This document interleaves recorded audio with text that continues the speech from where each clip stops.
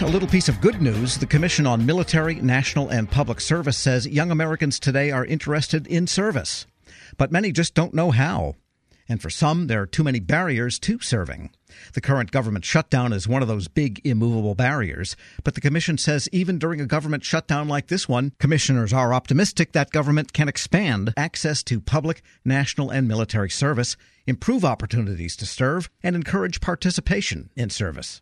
We get more now from Federal News Network's Nicola Grisco. There might be a small, tiny bright spot amidst the darkness of the current government shutdown.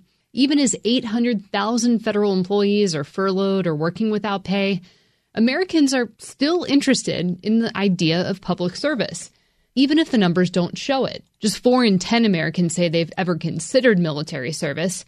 71% of Americans ages 17 to 24 don't even meet the requirements to serve in the military. Meanwhile, millennials make up 35% of the private sector workforce, but make up 17% of the federal workforce. But the Commission on Military, National, and Public Service says these numbers are low because Americans don't know about all the opportunities they have to serve. Congress tasked a commission of 11 members back in 2015 to find ways to encourage more Americans to serve their country. The commission has an interim report out now. It covers about a year of work. And that's when the commission traveled to all 9 census districts, including 15 states and 24 cities, to hold town hall-style meetings with the public. Commissioners met with over 300 organizations, including members of Congress, military leaders, federal employees, nonprofits, and academics. The commission says it wants to increase public awareness, expand opportunities, and encourage more participation in service. But today, there's not too many barriers to actually get involved. Mark Gearan is the Commission's Vice Chair for National and Public Service. He also serves as the director of the Harvard Kennedy School's Institute of Politics and once led the Peace Corps. As a former college president and Peace Corps director, I can attest, and Janine can as well from higher education, the demand that exists among this generation.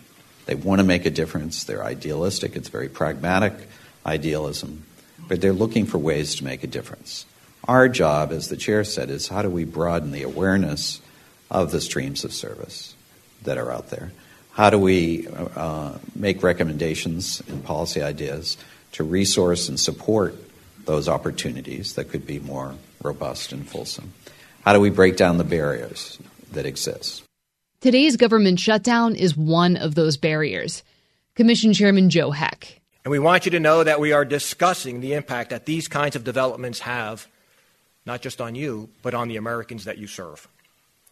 We know there are individuals with a great desire to serve our country who feel their contributions are not appreciated. There are others for whom political developments such as the shutdown are just another barrier, making it harder for them to serve or discourage others from considering a career in public service. We have these Americans in mind as we discuss potential policy recommendations. You are not forgotten. We are thinking about you. And one thing we ask of you is not to lose the drive that led you to a career in public service. Putting the government shutdown aside, though, for a minute, there are other barriers that the Commission says are discouraging young Americans from entering public service. And many of them will be familiar to the federal community. Here's Heck again. One of the recurrent themes that we heard as we talked to individuals who had considered a career in federal service was that the hiring process is far too slow and far too cumbersome. USA Jobs takes far too many clicks for today's millennial to navigate in order to be able to get to a job position. In addition, the process just to get brought on, when it stretches out 6 to 8 months, is far too long for a millennial who's looking for a job today. And so they're discouraged by not just the process of trying to get the job, but then working their way through the wickets in order to be able to report for work. They get a better offer somewhere else, and then they totally leave the thought of coming into federal service. Federal agencies and the military need to do a better job of picking up applicants that might not be eligible for military service or might not make the cut at the Peace Corps. But there's other opportunities where they can serve.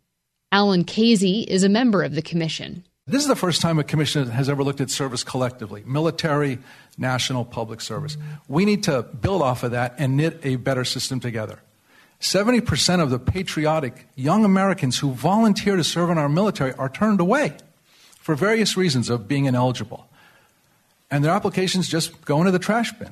Why don't we have them referred to the Peace Corps or AmeriCorps? Because they want to serve. Giron agrees. He says he's watched his former agency turn thousands of applicants away and sees an opportunity to create a better pipeline for some of those applicants to give other programs a try. There's demand. There's a great deal of interest. When I was director of the Peace Corps, we had 10,000 applications for service. We were able to accept 3,500. So the nation needs to understand that we're turning away literally thousands of Americans who are raising their hands, demonstrating their interest to make a difference in some of the most desperate places on the planet. And the same is the case for other services. So the good news is more and more millennials and younger Americans want to serve. One of our commissioners, Davidson, is a university president. Anyone in higher education can reflect on that.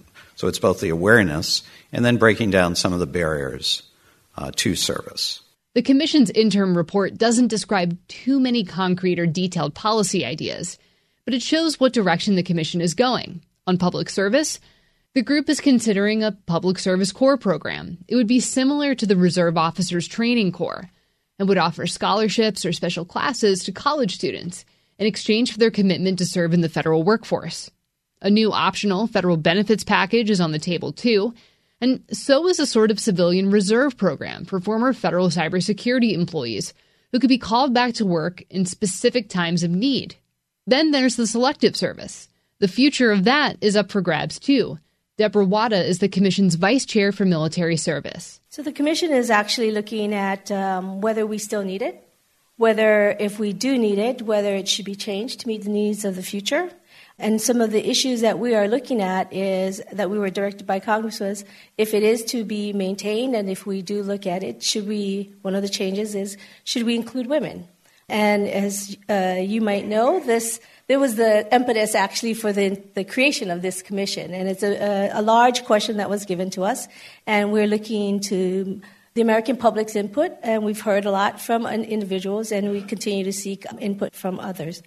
The other issues that we're looking at is whether we should include special skills to meet the future needs of the national security. As the Commission's report suggests, service means different things to different people.